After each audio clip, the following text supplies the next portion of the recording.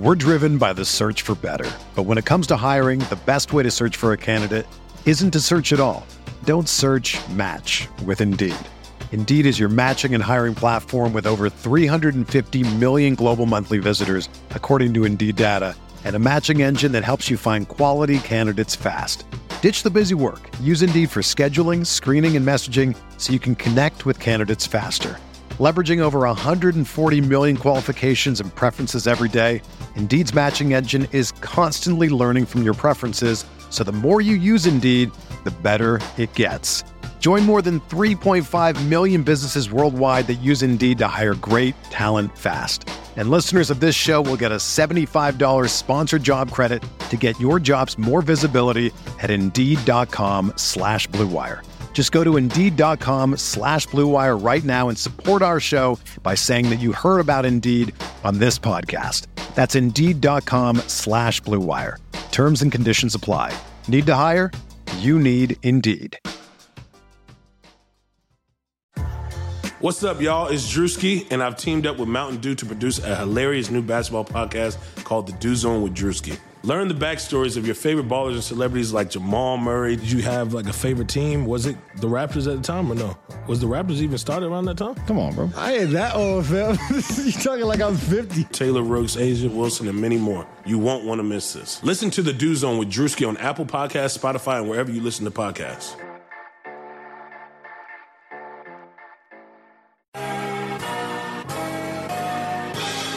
It feels like Miami. Miami, Miami, Miami, Miami, Miami, Miami, Miami. Miami, Miami, Miami, Miami, Miami, Miami. It feels like Miami. Welcome to the Miami Heat Beat Podcast. I'm your host, Giancarlo Navas, and with me today, we have our trash tweeter, host of the Weird Al pregame show, Jack Alfonso. Jack, that's your cue to say something. I was muted again. This is not my day. We're batting 1,000, off to a great start. We have a guest today, a very esteemed, respected NBA panelist. We have Jackson Frank. Welcome to the program, Jackson. Thanks for having me. I don't think I've ever gotten panelist as a label. So you're the first, I believe. I feel like it gives a little bravado. It gives you a little bit of ethos, right? You know, there's definitely some esteem that I don't know if I've warranted, but it's definitely, there's definitely some esteem behind that label, no doubt. That's what we do here in Miami Heat Beat. We gas up our esteemed guests that we love and we appreciate their time. We also appreciate you, the listeners. Thank you so much for joining us on twitch.tv/MIA Heat Beat. If you are a podcast or YouTube watcher or listener, I would really recommend come join us for stream. It's fun. People in chat are great. CVW1744 just gave a tier 1 sub, extended up through July. Thank you. We love that kind of support, and it's a lot of fun. We're cracking jokes. We're having a good time. You can hang out with us. And if you're a YouTube watcher, please hit that little subscribe button. That algorithm, we're trying to keep the lights on here. The algorithm is kind to many subscriptions, so we appreciate that kind of kindness. And if you want a little bit of extra content, a little bit of extra stuff, patreon.com/Miami Heat Beat for a couple extra goodies. We post like our locker room sessions that we don't post on the pod feed because we don't want to bombard you every day. So we post some extra content. We have some more community-oriented things there, so we're good. So lots to get to today. We got to start with the Oladipo news. We had Jackson on to talk Heat Sixers and to talk Simmons and Bam and Joel and Jimmy, but the Barry Jackson dropped the news today, and along with many other reporters, that Victor Oladipo is going to be out with the season as that quad. He's going to opts to have surgery. I thought the wording was interesting from the Heat, Jack, where they said Victor Oladipo chose to have surgery. That language was interesting to me. I don't know what you take of that. Jack, can you hear me? Are you gone? Are you good? I can hear you. Okay, yeah. So what do you think of the language of the Oladipo news? It's a minor thing that I personally would have preferred if they just kind of left it a little more neutral. Like, I don't really see the point in saying, well, he decided to do this. Like, of course he did. So the actual Jack's internet's not cooperating today. The tweet reads: Victor Oladipo has decided to undergo season-ending surgery on his right quadricep tendon. The surgery will take place tomorrow in New York. There's no timetable for his return at this time. Jackson, do you read into that? And the only reason I asked is because I know that the Heat have been very they have a little bit of a history. Kind of, think about the kind of guys that go through there. Udonis, Dwayne, Mourning, a lot of guys that play through injury. I know that when Hassan was hurt, I think the organization said out in public. Somebody was quoted as saying, "Well, he's no Udonis," when he was sitting with Payne and Justice Winslow. And that saga was very public about him not playing through pain. So I thought the wording was interesting. I don't know am I reading too much into it or. No, I mean, I come from a different perspective, obviously, because I don't have that same level of background about kind of how the Heat have warded injuries and things like that. But that does sound intentional because before, Jack got cut off, I think maybe kind of his point was that, yeah, of course he chose to. Anyone who undergoes surgery, chooses to do so. They get information from doctors and team physicians and things like that. But at the end of the day, it's their decision, it's their career, it's their body. So that does sound weird. So I don't know. I don't know what maybe the intent is behind that, if there's any at all, but it does just, it doesn't sound, I don't want to say normal, but it's not generally what you hear. Like, I don't think, Jaylen Brown was announced a couple of days ago or yesterday that he's going to undergo wrist surgery. I don't think they don't think it said that he chose to undergo it because it's just implied. If you're going to like go and do a major surgery that keeps you out for X amount of weeks or months, obviously it's a decision you've made. So I don't know what to really, how to interpret it, but it definitely feels intentional, whatever the motive is behind that. But yeah, definitely kind of odd language that I don't think I quite picked up on when I first read the news earlier. That was on company letterhead too. I mean, that was from the damn Twitter account. So it's not like a reporter said that. That was that they chose that, right? Like that's language that they chose. And I know that, I've heard stories that Riley has even, not that Riley's out here like crafting tweets, but like they're a very deliberate organization that even the uniforms go through, the desks at the highest office, right? So it was a little weird to me, and given their kind of history with that, I'm not saying that they were forcing him or like urging him to play, but I know that they have to be disappointed. I mean, they traded him with expectations. Now, I do think the calculus has changed a little bit, Jackson, because at the time that they traded for him, Dragic looked pretty cooked. Dragic had nothing. His finishing numbers were in the toilet, was not getting to the rim, had no burst. The shot wasn't there. Tyler Hero was not playing well. I mean, he's come back from injury and has lit the world on fire. But prior to that, I mean, was getting nothing out of pick and rolls, could not shoot the ball at all. And Kendrick Nunn was a non-factor on both ends of the floor, right? So that's since changed, right? Nunn has been really good for them offensively. I know their defense has dipped a little bit since he's played, but I mean, he's given them that pull-up jumper. He's kind of a little more active getting to the rim. Tyler has been lights out since he's come back. And Dragic looks, the floater's kind of dropping, that little pull-up. He's a little more confident in that.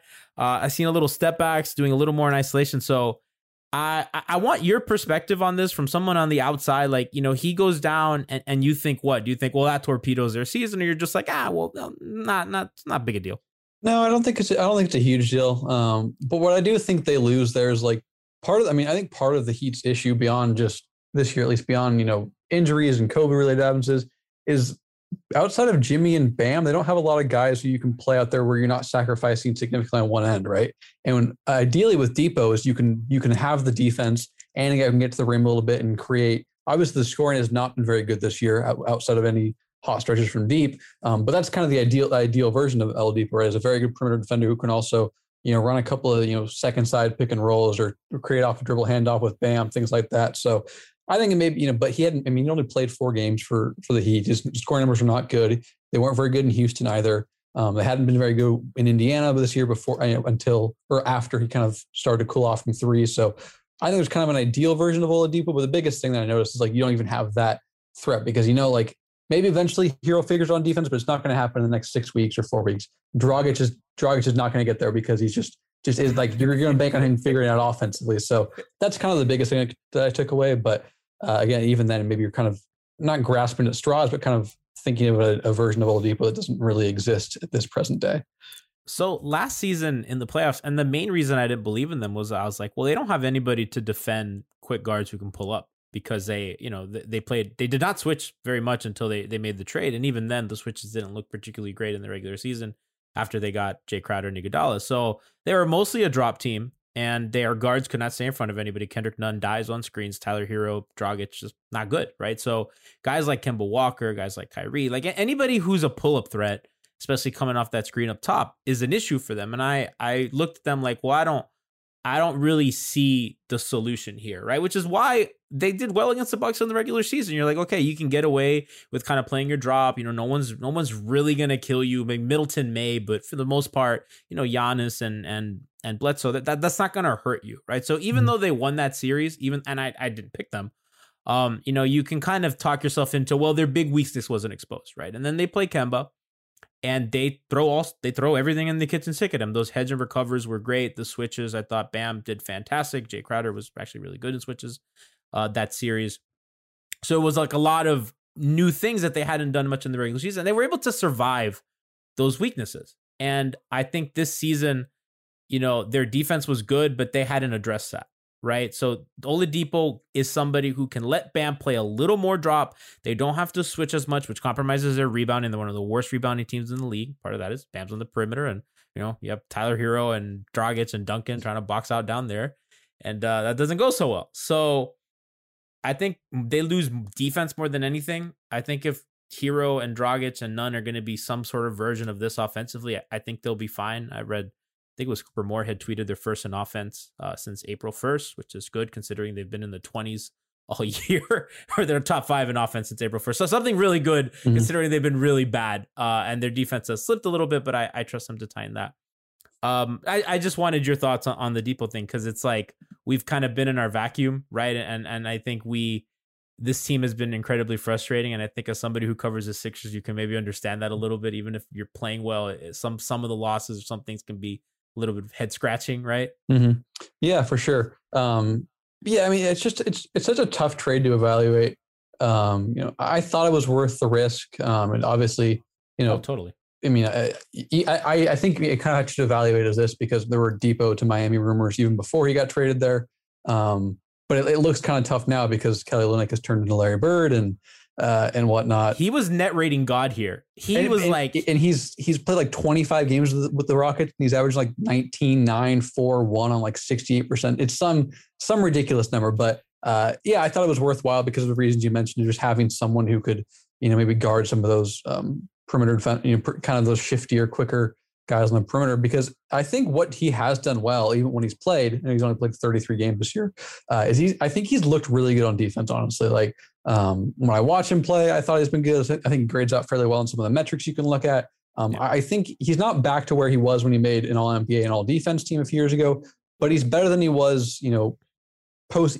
He's kind of approximating pre-injury levels on that. And now the offense has faltered a lot, and that makes it tough to play him significant minutes beyond his name recognition. But I definitely kind of agree there that that's where you lose the most, is having, you know, someone who can get in the passing lane to get out in transition and create easy buckets, because there's just a lot of value in guys who can create transition opportunities, because it's so much more efficient to play on the fast break and whatnot than it's in any half court context, regardless of what type of play type you result in.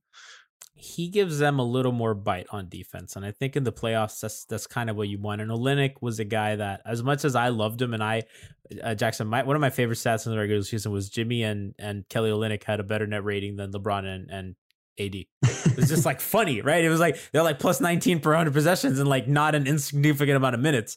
So you're just like, I mean, either Jimmy's a god or, you know, what's going on. I mean, it's just funny because Kelly's a little goofy, right? He wasn't even shooting well, which is also funny. Just a very odd pair, very odd pair. So, you know, that I think you nailed it with everything you said. And I think they'll probably have enough on offense. I do want to pivot to Heat Sixers because, Jackson, if I had to pick a matchup of the top 3 seeds that I want the Heat to play, I'd pick the Sixers. And I have concerns, and I want to talk to you about them. Embiid still being a negative assist to turnover ratio guy or right around there, considering how Miami defends bigs. They front, they double, they send help, and they recover. That's how they've always done it. That's been the Eric Spoelstra way ever since the big 3 years. You know, front, help, recover, swarm. And they're going to try to force Joel to be a passer. So I guess in a matchup against them, that's what they're going to do. And I think Jimmy in particular has been really good on that help. And I think other than that game against Memphis where Valanciunas just made him look dumb, I think they've done a relatively really good job of that. And I'm curious as to how you feel, from that perspective of like, okay, they're going to do this. How do I feel about the Sixers? Like, how are they going to counter and how are they going to look in coverages? Like yeah, I mean, I think Miami is the I mean, I think Miami is the most dangerous team that's outside the top three. And I think, for the Sixers perspective, it is the defense there with how good they are at positioning and whatnot. I do think, Joel still has some issues, as a passer, but I think he is notably better this year than past years, even if it doesn't necessarily isn't reflected in the raw numbers as a passer. But I think one thing that does help is they've also used him differently this year. In past years, he was very much a back to the basket guy, do his thing. But this year he'll get in the mid post, face up. He'll work kind of at the free throw line extended area. I know that when the Heat and Sixers played back in January, that it was when the Heat were going through some COVID things. But if you watch that game when Joel had in the overtime game when they won by a couple of points, Joel crushed the Heat from kind of the nail area, the free throw line. That's not to say he would do the same when the Sixers are fully healthy, but just to point out there are different ways you can use him now. And he's talked about this year that like he kind of likes playing from the free throw line because he can see some of the help more there. Now they kind of where the doubles come from. The flip side is that doubles can come more easily, right? If you don't work in the block or the mid post.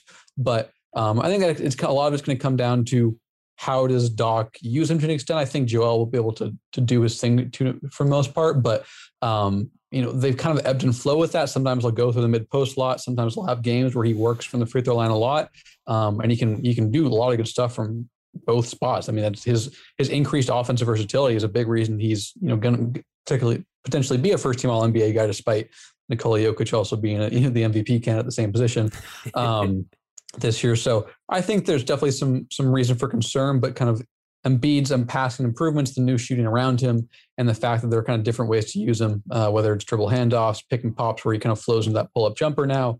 Definitely kind of some more versatility there. But I do think that's there are reasons to be hesitant. But at the end of the day, too, he's fairly comfortable with shooting over the top. The Heat don't have really the size.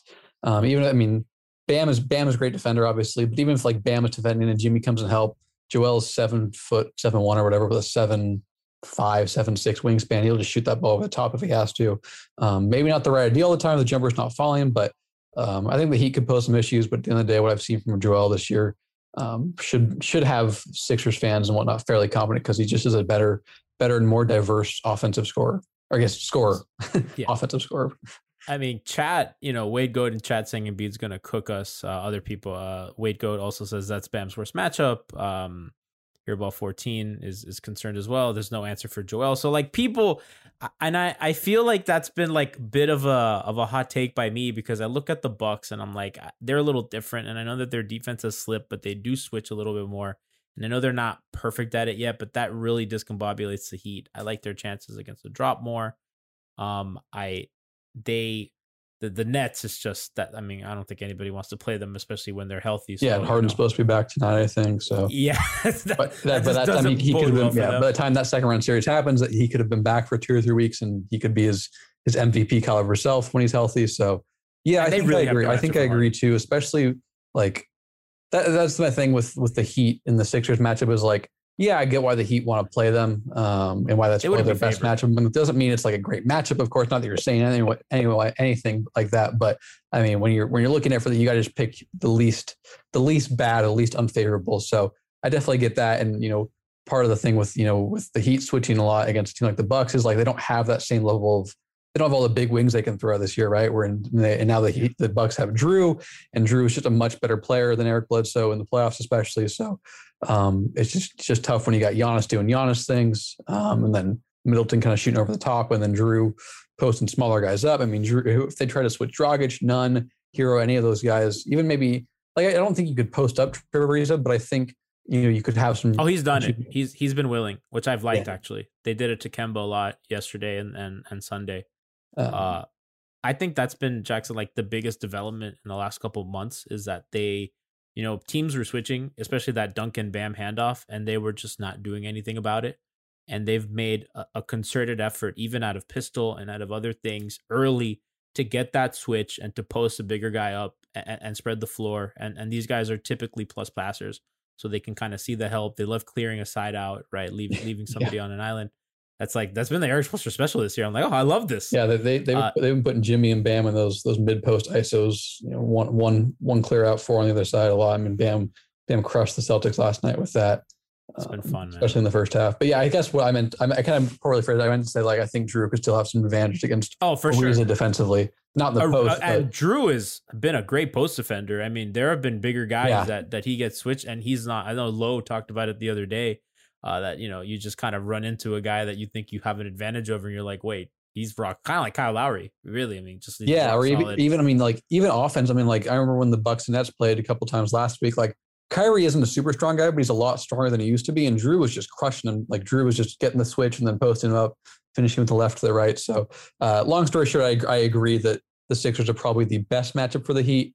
But the biggest thing I worry about for them, beyond how they defend Embiid, which I think they could have some relative success compared to what he's done this year, is I worry about what Bam can do against him. Because Joel isn't the most mobile center, but he's pretty mobile for his size and whatnot. And Bam likes to be able to get the first step on guys and kind of finish around them with, he'll get that quick little edge and then he'll be able to kind of contort himself around, or he'll shoot the jumper over the top.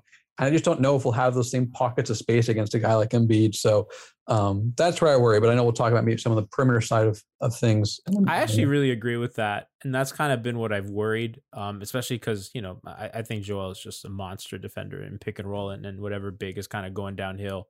And I like Bam kind of in that mid post facing up, but I don't know how much of he always has an advantage. But I think Joel is so big and so strong, and Bam, that's one of the few guys that Bam can't overpower.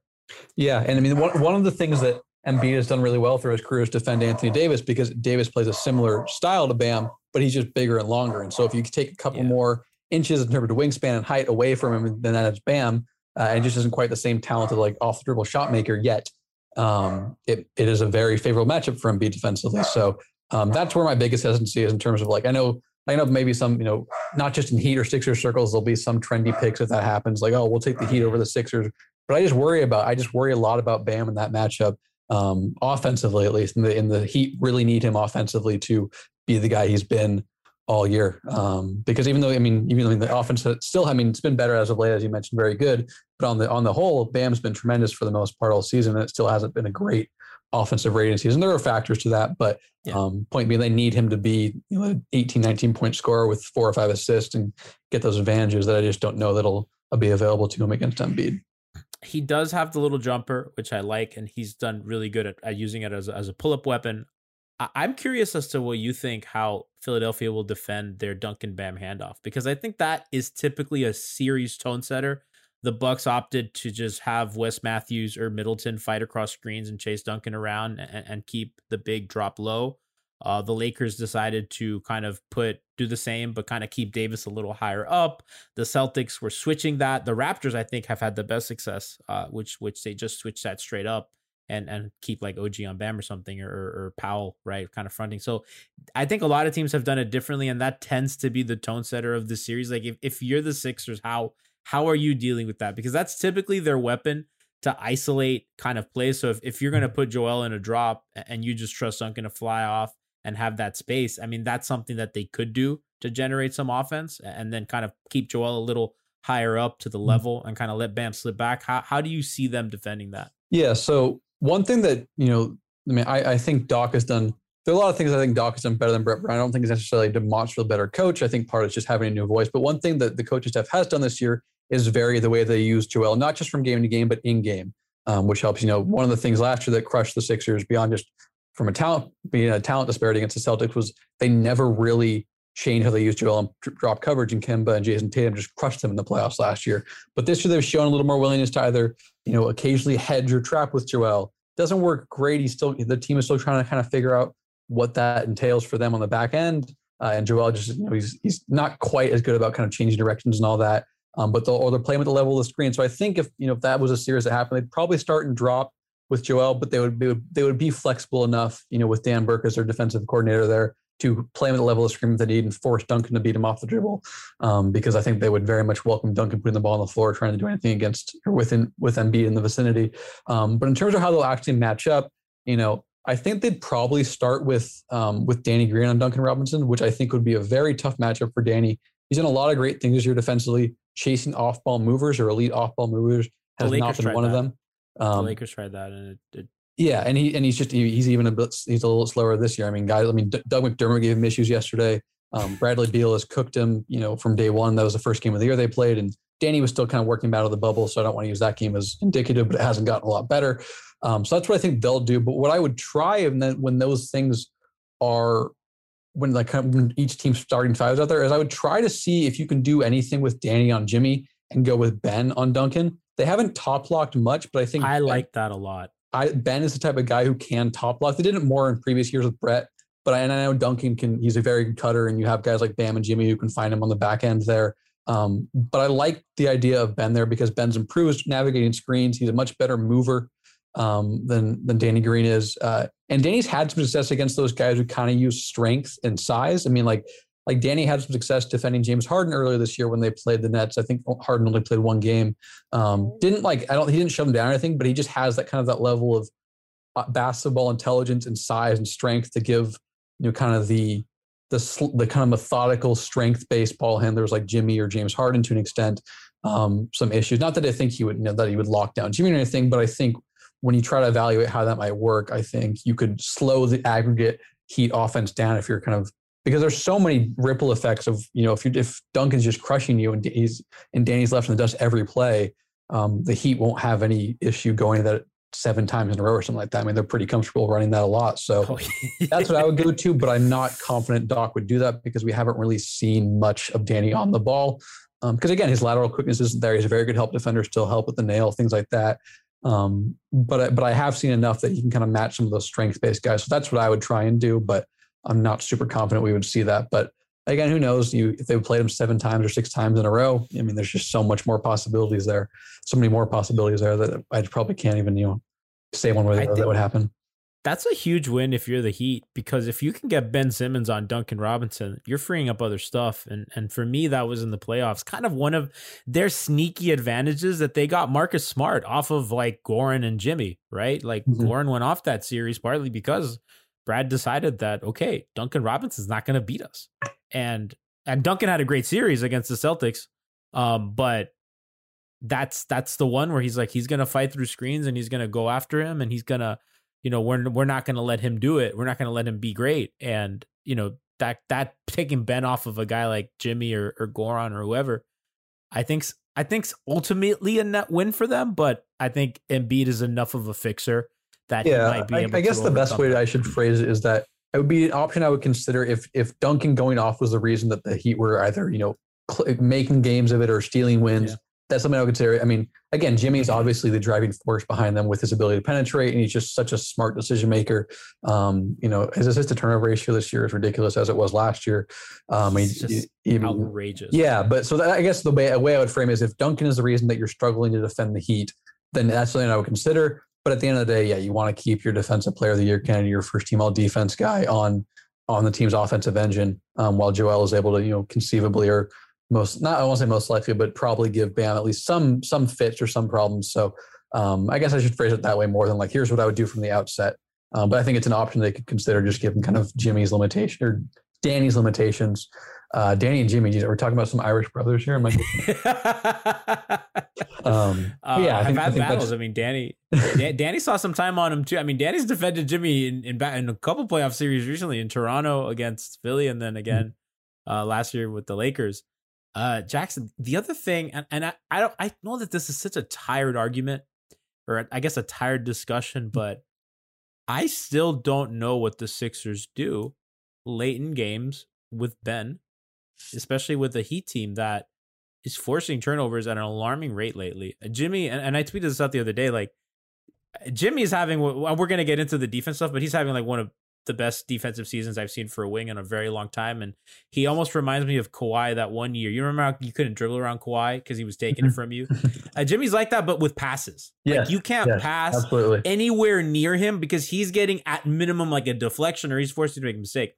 So if you're, if Ben's not on the ball a lot late, and I know that he's cutting a little more, but I still see a lot of him kind of hanging out in the dunker spot or whatever. And with Joel, if they're going to send help at Joel, that's my main question. So those are my two kind of things I'm going into the series. Like, okay, well, the Heat are not going to be favored, but their win conditions are you force Joel into turnovers, you do a good job of sending help and recovering, and you basically, you let Ben cheese himself out of games, right? And I think those, and I feel like that's really a lazy, tired discussion because, I mean, Tobias has been incredible for them, and I know that the shooting has been good, and I think that there's something to be said about kind of Jimmy hunting Seth and some of those smaller guards that are playing now more, like he did last year in the playoffs. That was really their bread and butter, kind of guard screen, force that switch or drop, and then kind of eat those guys up. But I think more importantly, it's kind of those two guys, and I don't know. You're the esteemed panelist. Are my concerns about Ben, is that so last year or? No, I don't think so. I think there are definitely some worries about the crunch time offense because they have won the second most games in the clutch this year. They're 25-9. They've been good. But it's defense. Their defensive rating in the clutch this year is 97.5, second league wide behind the Knicks. But offensively, they're at 108.5, which is just about 15th, which is kind of emblematic of it's just how they've been all year. I think they're 12th or 13th in offensive rating and breathing down the Lakers next for the top defense. So I think there are still worries. Tobias has been much better, but he's still a guy who, if you kind of crowd him a little bit, you double him, things like that, he can force some turnovers. Joel, again, he's much better player than offensively than he was in previous years, but still kind of a guy, if he doesn't quite know where that read is, out of the post or whatever, then he's prone to some turnovers or forcing shots. Ben is a guy who also has some handling issues. I don't think it's not revolutionary to say you probably don't want Ben handling the ball as your primary initiator late in the game. You saw some struggles yesterday. I mean, Embiid didn't play yesterday. When you saw some of the issues down the stretch, the Sixers scored, I think, 32 points second half against the Pacers team without Miles Turner. And now they were down. They were also without, Furkan Korkmaz and Matisse Thybulle and one other guy. I think, maybe one other rotation player. But point being that not to use that game, but just as an example of you don't want Ben to be running the offense. You want to be a complementary player at all times, but especially late in the game when he can be a play finisher, cut, crash offensive glass, things like that. So I think that's still a concern. And even though, as I said, they've been great in the clutch, it's not been because of their offense, just as they've been great all year. It hasn't been because of the offense. It's been a passable offense. So I still think I want to see what happens in the clutch against a good team. I'm not concerned about what they do if it's a close game against the Hornets or the Celtics or the Wizards or the Pacers or anything like that. I just don't think those teams are good enough to give the Sixers any issues. Those are kind of those are the most likely whether.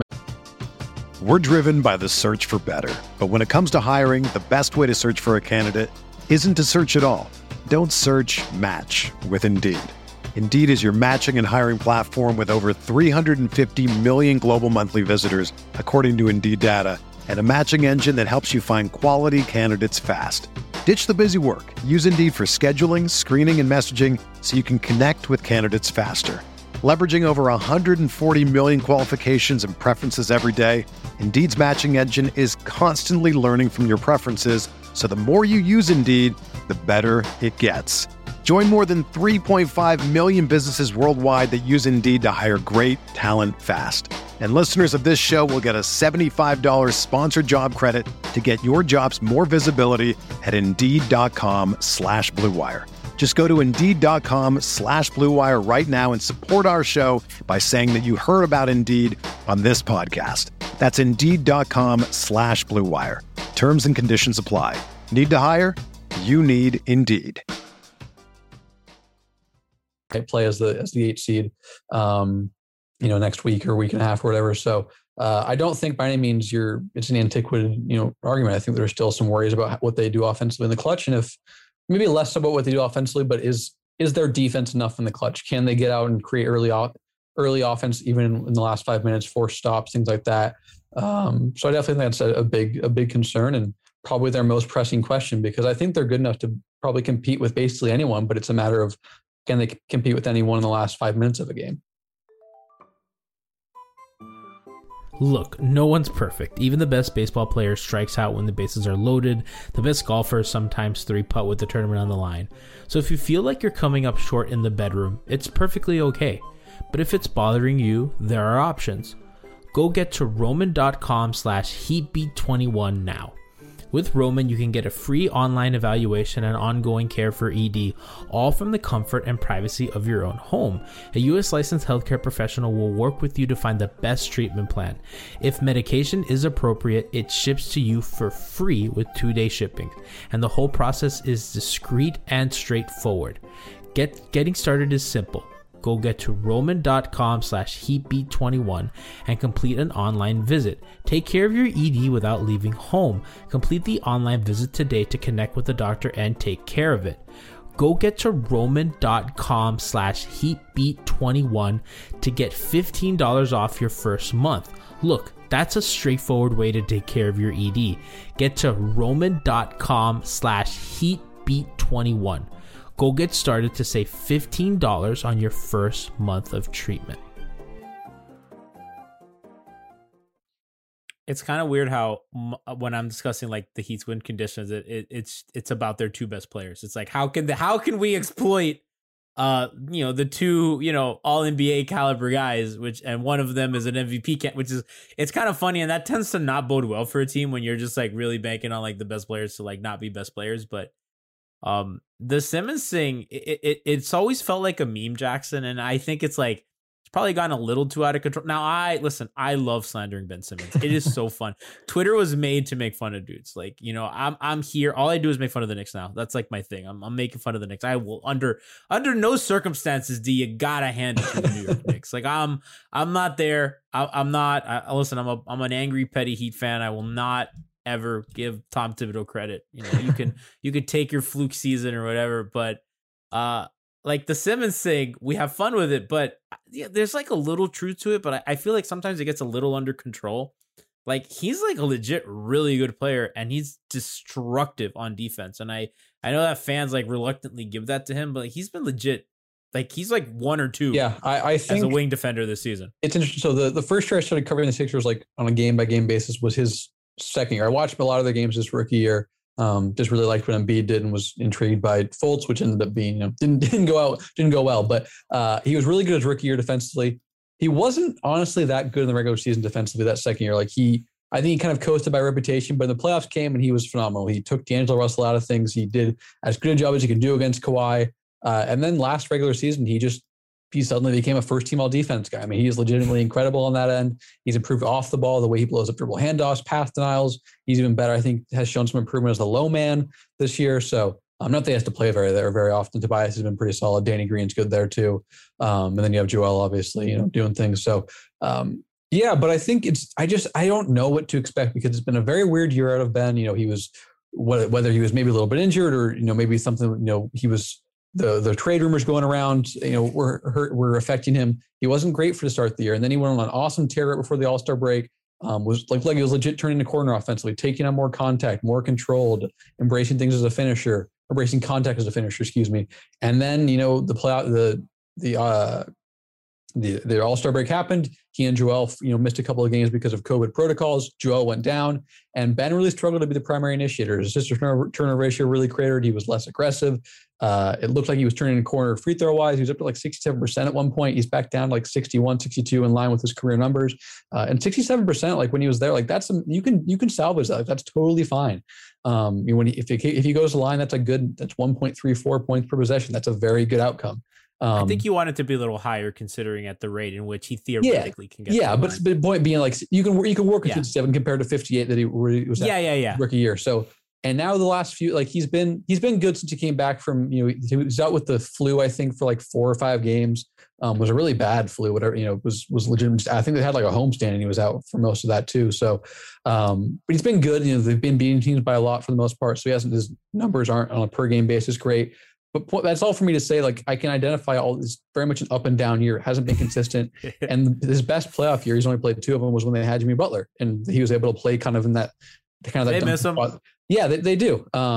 He was able to play in that dunker spot. He's able to be kind of that play finisher, that big man type player. Like he wasn't great against Toronto offensively, but he was a heck of a lot better in that series than he was against Boston the year prior.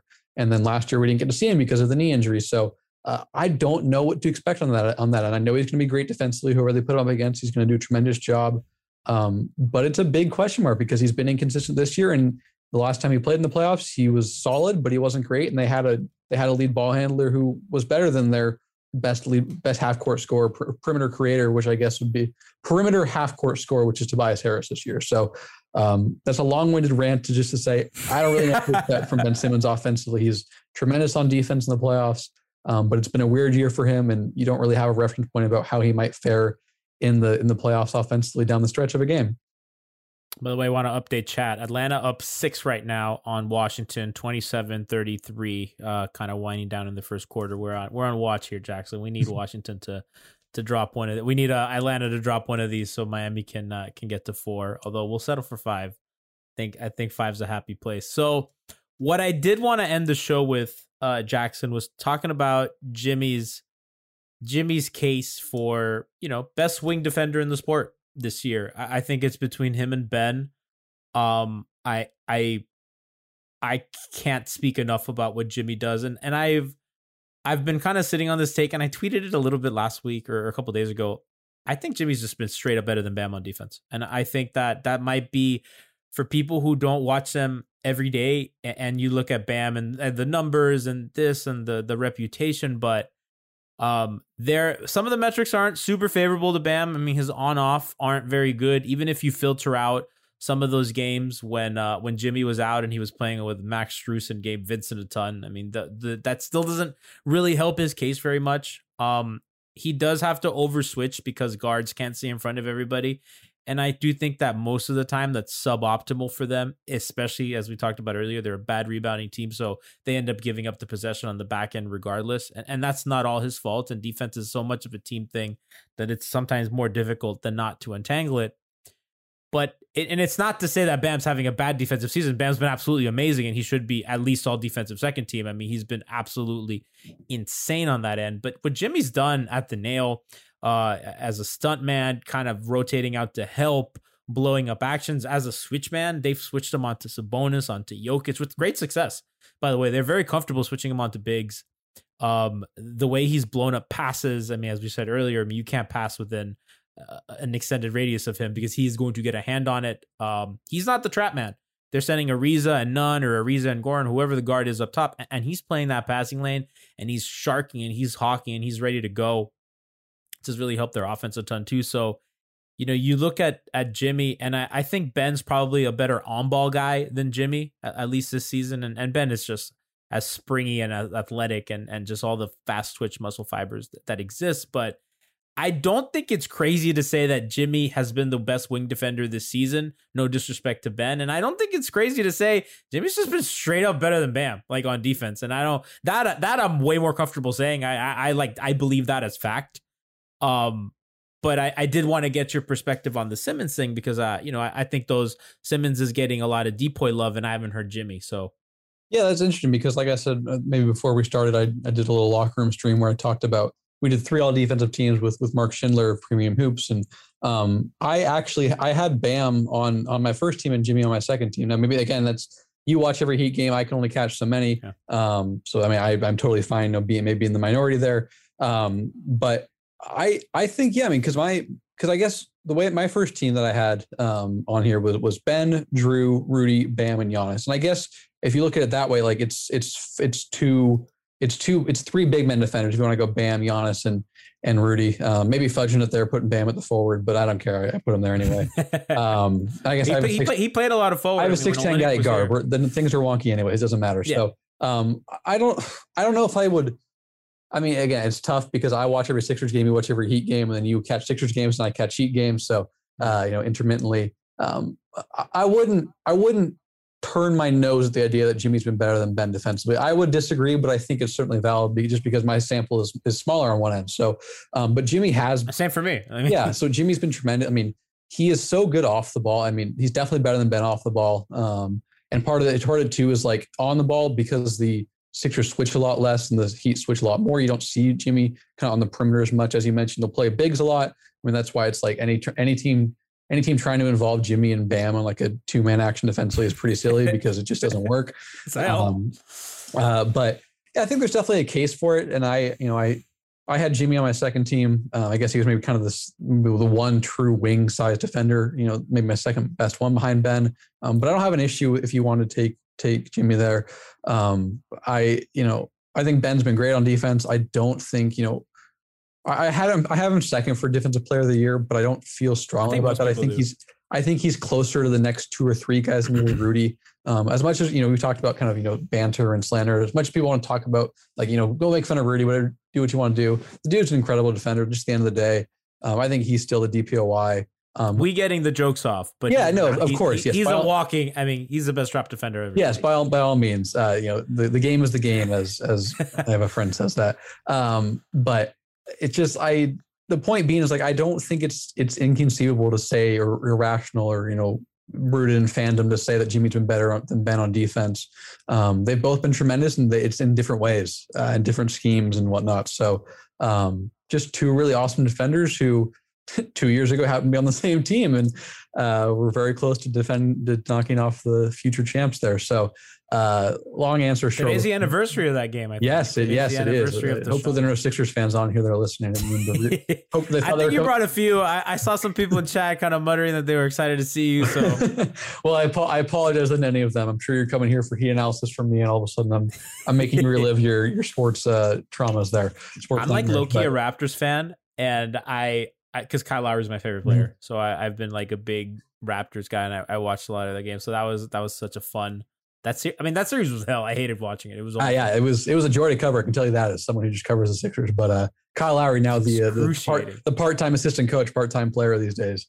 Lowry to the Heat next. Let me tell you something. That noise is legitimate. Our friends over there at 5 Reasons have kind of hinted at that here in Miami. That would be really fun. I know that Philly's also going to be in that mix. It's he's definitely got some stuff left in the tank. I know he's been dealing with a toe injury, but it's funny they just list him with rest rather than, he's got an injured toe or whatever, and he's resting back to backs or whatever.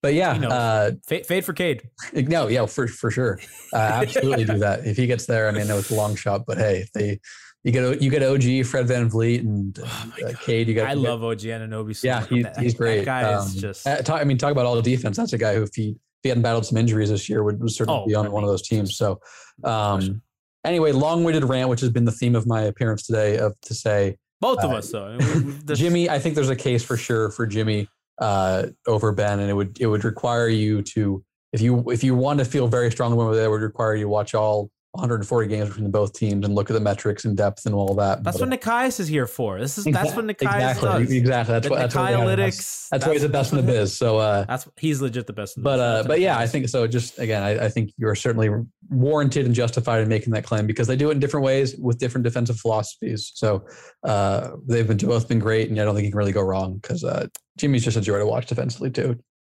He's great. And honestly, like, and for what you just said, like the difference in philosophies, like, and that's why I've always liked Heat Sixers as a rivalry, because, Hinkie is so, the process is so, it goes almost to the antithesis of Pat Riley, right? Mm-hmm. Like, they will chase the 8th seed till they bleed, right? That 30-11, they're proud of that, even though it was like the worst thing to happen to the franchise. But they're like, no, we need this, right? We need Dion to lead us to the 8th seed, right? To play Boston.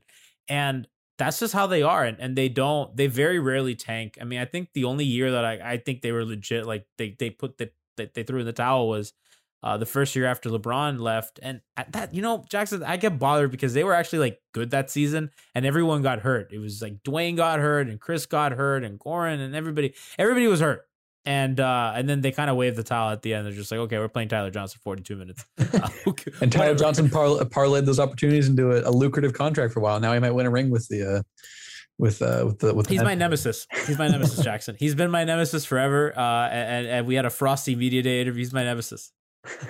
Tyler Hero. But yeah, I agree though. I like kind of the rivalry there. Kind of, obviously Morey is kind of, Morey and Hinkie work closely together in Houston, and I think they're still, I'm sure they're still close, off the court or outside of the office. Torchbearer. Yeah, and so just, but obviously Morey is a guy who, has some similar kind of philosophies in terms of how he runs a team, but mostly he's run a lot of very successful teams that have gone for it, and that's what he's doing here too. So, I agree. I think it's a fun rivalry, and I think it would be.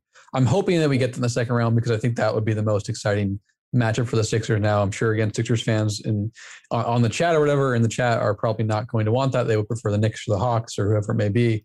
But just in terms of pure entertainment, I think that would be the most fun series. Does anybody believe in the Knicks? I feel like everyone wants the Knicks in the playoffs. I think part of the reason with the Knicks, that skepticism, is the fact that I think they've mostly been like fairly healthy, and the fact that like Tibbs teams play really hard, which can be kind of an advantage in the regular season. Which is not to say they're not a good team. They're definitely a playoff team, but I think just some of that, like look at a team like the Hawks, you know, if you have 4, 5, 6, look at the Hawks and the Heat. They've both been decimated by injuries or COVID, whatever it is. Whereas the Heat have been able the Knicks have been able to stay pretty healthy. Obviously, Mitchell Robinson's missed over half the season, but Julius Randle stayed healthy. RJ Barrett stayed healthy. Since Derrick Rose has come over, he's been really good for them as well. And so I just think part of it is that, but I don't know if there's a reason beyond that, but probably just a general distrust of a team that is going. Their offense is stinky. Yeah, and just going and just you go from a team that's didn't have a ton of offseason moves. Now they're 38 and 31 or whatever it is. So maybe just a general distrust because of the Knicks, which is probably unfair, but I think there are some justified reasons you could be skeptical about the Knicks really posing a playoff threat. So one of the stats I think is insane about Randall is last season 14% on pull-up threes. This season 41% on pull-up threes. And to me, I'm like, he just a little, it's a little flip of the numbers. And I look at that and I'm like, I don't know how real that is, and I don't know if we're going to approach a Pascal Siakam level drop next season, right? You know, similar. Pascal has the breakout season, right? All NBA. You know, lit the world on fire, and then the next season it kind of looked a little funky. Although I think Pascal's been mostly like good since after worst team too, tougher. And he went through COVID. Yeah, too, so far away from home, right? Yeah, I'm mostly anything negative about the Raptors this year, I'm mostly discounting. But I see what you're saying for sure. I think I really am fat. I mean, Julius has been incredible this year. I've loved watching him. The defense is better too, which I think is an important distinction. That has been that's part of why you could kind of buy in the sustainability. The offense has been better too in terms of the passing, the willingness to make passes based off the way he collapsed defenses. But I am curious to see where the shooting level is out, because I mean he's been just an incredible tough shot maker. Basically every big game the Knicks play, it seems like Randall hits some shot that you consider junk for 99% of players. That is a shot that he's repped out and developed. So I'm curious to see where it lands next year. But yeah, I agree. And Julius is definitely a much better player than he's been in past years, but there's definitely kind of some hesitancy about, is he a borderline All-NBA player, or is he just kind of maybe a borderline All-Star, which is both very, very impressive developments that deserve to be praised. But there's a distinction there that I think definitely matters in terms of kind of quality of player. Do you have him All-NBA? I don't think I quite would. The forwards are just such a tough. I mean, do you have LeBron? I mean, I think we went through this last show and it's hard, man. It's tough. I think I might have LeBron in there because I mean he legitimately was the top 3 to 4 MVP candidate when he played. I mean he might not play another game this year, which will put him at like I think 43 games, which is tough. But again, I don't know. I'm waiting to do my fictitious battle until the end of the year, because I think some of it would come down to exactly that.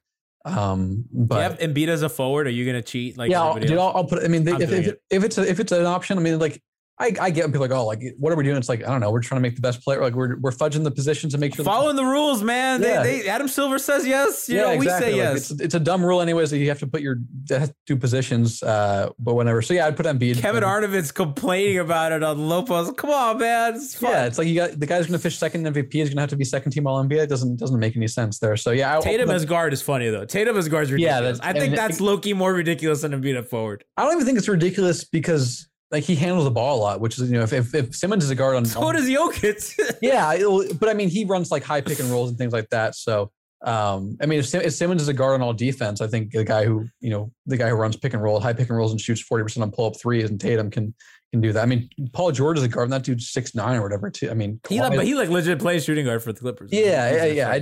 But point being, it's weird. I will put Embiid at forward, which will compromise some poor soul who's an actual forward who deserves to get it, but it deserves to get it with the archaic positional designations. But this is 2021. We're trying to put the top 15 basketball players per season on there. Sorry to Jason Tatum or Julius Randle, whoever gets the axe when I do my ballots there. But both are having tremendous seasons. It's just okay. I'm gonna read you mine real quick, and then we'll get out of here. I want your thoughts, because I thought about this today. I kind of sat down and did it. For first, I got Steph, Luka as guards. That's where I would go as Forwards, I well. have Giannis, Jokic, Giannis, Embiid, and then center Jokic. Yep, that's. I think that's a pretty simple. I mean, you could debate maybe Luka versus Dame versus CP, but I'm going Or with Jimmy Luka. too. I think Jimmy Yeah, deserves for sure. that kind of but talk. I think Luka has the edge there, and I think that's probably going to be the most popular one that I've heard so far among a few fictitious ballots. Second team, Gobert at center. I thought that was the easiest Yeah. second team pick. Forwards, Jimmy and Kawhi. I think Yeah. Kawhi is kind of at I mean, Jimmy and Kawhi have played like the same amount of minutes. So I think that's I think that's reasonable. Kawhi's been really good. I mean, I know his on off stuff. Yeah, and one thing too, like he's shooting like a ridiculous number at the rim this year. Like if you go look at you go to NBA.com, he's up there with like the centers. Like I think he might be shooting better than Gobert at the rim. Some absurd, preposterous mark for a wing who creates for himself most of his shots at the rim. I mean, he's almost at 50-40-90 right now. He's at 51, 39, 6, 88, 6 or 88, 88, 6. So Kawhi from 0 to 3 feet is shooting 77%. Yeah. It's absurd. He's so strong and skilled in that way. But I think point being is I think Kawhi, despite probably ending up missing about 20 games this year, is deserving because I don't think he's been great defensively. Like I think I saw a couple of people have him like on an all defense team. I don't think that's fair. I think that's very much a reputation based thing. He's been good, but not great. Yeah. But I think conversely, he's been incredible on offense, and that's why he should make it at the very least a third team appearance, but probably a second team appearance for me as you have as well. So my guards there are Dame and CP. Yeah, I think. I mean, you could make an argument for Kyrie as well. He's ended up playing quite a few games. He's struggled a little bit as of late. I think some of that probably. I mean, he's been fasting during Ramadan, which I think you don't want to assume that's why a guy struggles. But if he's not eating from sunrise to sundown, you can imagine that's probably affected him to some degree. But he's almost a 50-40-90 as well. And I think his defense has been pretty solid. I think first or second best defensive season of his career outside of his last year in Boston. But yeah, he's been incredible. But yeah, I think I would go Dame and CP as well. I think that's probably where we're all settled. But Kyrie is maybe the one guy that I would strongly consider for second team besides those two. Third team gets tricky. So my center, I have Bam, although I don't feel great about it. I just didn't have a better option. I think I would go there as well. I have just not Randall and Zion, which means I'm leaving LeBron out, which it feels weird, but I don't know if I feel bad leaving Randall out. And I feel like there's an out because LeBron hasn't played enough. And then my guards, I have PG, who I think has just been a great on. He's been awesome. He's beating the heck out of the ball this year. And I had Beal over Kyrie, and I felt bad about that. But man, Beal's been so good all season. It was one of those guys was going to be left out, and they're both good players, and I wouldn't have felt good about either of them being left out. But him, Booker, Mitchell, Levine. I think for me, I would go Tatum over Randall. I know Randall's been great. Ooh, part of it for me is that like I don't know. I don't want to punish one guy, but like Tatum's been so good, like basically outside of the like 10 games he's recovering from COVID, and I don't want to punish Randall for that. But I feel, for me personally, I don't have a vote, so I don't feel like it doesn't really matter to me. Like I'm not going to strip anyone of. They're fictitious stuff, man. It's serious business. But for me, I like that matters to me because like it's not like he just had just had a hot streak for 12 games to close the year. Like he's been incredible since the All-Star break. He was very good before he contracted COVID, and so like I don't really want to punish him for that. Like especially the games played missed part of it, like games missed part of it, like. It's just such a weird season where guys are, going through COVID and, and so I would go Tatum over him then. And I would probably go Kyrie over Beal. But I think I definitely think there's no wrong answer between Beal and Kyrie. I love what Kyrie's done, but you can also make the case that he's in a much more favorable offensive environment, despite, Harden and KD kind of being in and out of the lineup a lot. And Kyrie's kind of been in and out of the lineup a little bit too, but even less so than his other two stars there. But yeah, I think that's all reasonable. Zion definitely has 13's tough. 13's yeah, tough. there's just I like putting PG at guard though. I think he definitely deserves a spot. And you're just gonna leave off. But I'm sure there are guys we're not even talking about that, Booker feels bad because they've been so good. Mitchell has been good too, and he's been good, but I think he's been below all NBA caliber for me, especially with him missing the last month or so. But Harden, the point being, Harden's gonna play 50 games at best, 49 games or something like that. I don't think AD has deserved it, but it just feels weird that he's not even in the conversation for me. Yeah, it just happens. I mean, Embiid didn't even make All NBA last year. Maybe he should have, but and AD's only played 34 games. Like if you say AD should make a team, then you start getting like, well, should Durant make a team? And like, I can't put a guy who plays like half the games. You know, it's a weird season, but there's still a limit to me with that stuff. So I think if those could be the teams, and I would probably disagree with. That could be third team. I'd probably disagree with a little bit of it, but I wouldn't be like, oh, those guys were undeserving. Like, how do you feel about Zion? Yeah, I mean, Zion's been. I mean, he's averaging what 27 on 65% true shooting, something like that. That's crazy. Yeah, what the hell? That's 20 years old still. I mean, yeah, he literally he could make All NBA and he wouldn't be able to celebrate with a drink until July 6th this year. So, legal drink, I should say. He's an NBA player.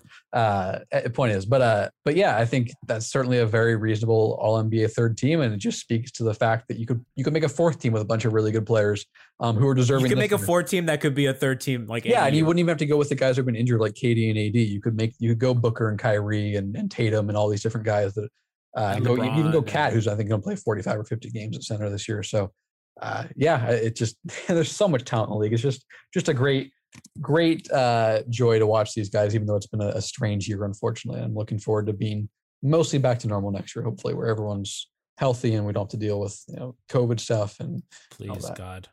Well, we love our league. We love to celebrate our players. It's honestly I love award season. It's such a fun time. Jackson, thank you so much for making the time for us. I know this went a little long, but we appreciate the insight. Chat loved it. I know our listeners are gonna appreciate kind of a little bit of a. We oftentimes don't get such a specific outside perspective. We tend to get more national voices, but I know that the Sixer matchup was something that I was super interested in, and I wanted to pick your brain. Jackson, where can people find your work? What do you have to plug? I want people to get as much of you as possible to consume your great content. Tell the people what's cooking, what you got, where can they find you? Well, first off, appreciate you having me on. This was a joy. I'm glad I could provide some insight. Hopefully everyone enjoyed it. Secondly, you can find me on Twitter at JackFrank_JJF. Everywhere I talk about or write about the NBA is in my bio. I just wrote a piece on Robert Williams this week, or today, excuse me, it came out. That's somewhere probably high up on my timeline there. So go check that out. I'll have a really cool feature about a player that I won't divulge at the moment, but a key player on a good a key player on a very good playoff team. I'll have a feature on him coming out before the playoffs begin. So I'll kind of tease that for people to be excited about. But other than that, just kind of gearing up for the playoffs. It's kind of a weird time where I don't really want to write much more about the regular season, but kind of bracing myself and taking everything in before a pretty fun and I'm sure busy and hectic couple of months with the playoffs coming. We got to buckle up. We got lots to do, but it's fun and this it's very enjoyable. Jackson, you are the man. Thank you so much for this chat. Remember to check out Hangover Time, our post-game show live after every single Heat game, twitch.tv/MIAHeatbeat, right here on Twitch, our pregame show, which is 30 minutes before every game, hosted by Jack Alfonso, who was on for all of 2 seconds before his internet just completely gave out. He will have that fixed by tomorrow, or I'll fire him. I mean, I'm kidding, but no, check it out. The pregame show is really fun. Postgame show is fun. Remember, we do locker room the morning after every game. Today was a little buggy. The app was buggy. Don't worry, chat. Chat's asking for your Twitter handle. I'll include that in chat to make sure that people have that, so they don't. Let me pull that up so we can get that to the people that are asking for it. And yeah, check out our locker rooms. They're a lot of fun. We do them the morning after every game. Download the app for iOS and Android now on Android. So that's actually really fun. And the Android app worked today. Oh, they're now on Android. That's awesome. We're now on Android. Yeah, a lot of our listeners have asked and they've been upset that it's Android. I've had the same thing where I've tried to bring on guests and whatnot. But yeah, I second that. Locker room's a ton of fun. Even if you just want to listen to can be Heat stuff, just anything. It's a really great interactive app. Come yell at me. I have so many bad takes. Join us. Have a good time. Tell me I'm dumb. And check out all our stuff. We appreciate Jackson. We appreciate you guys. And we'll be back tomorrow for our game day coverage.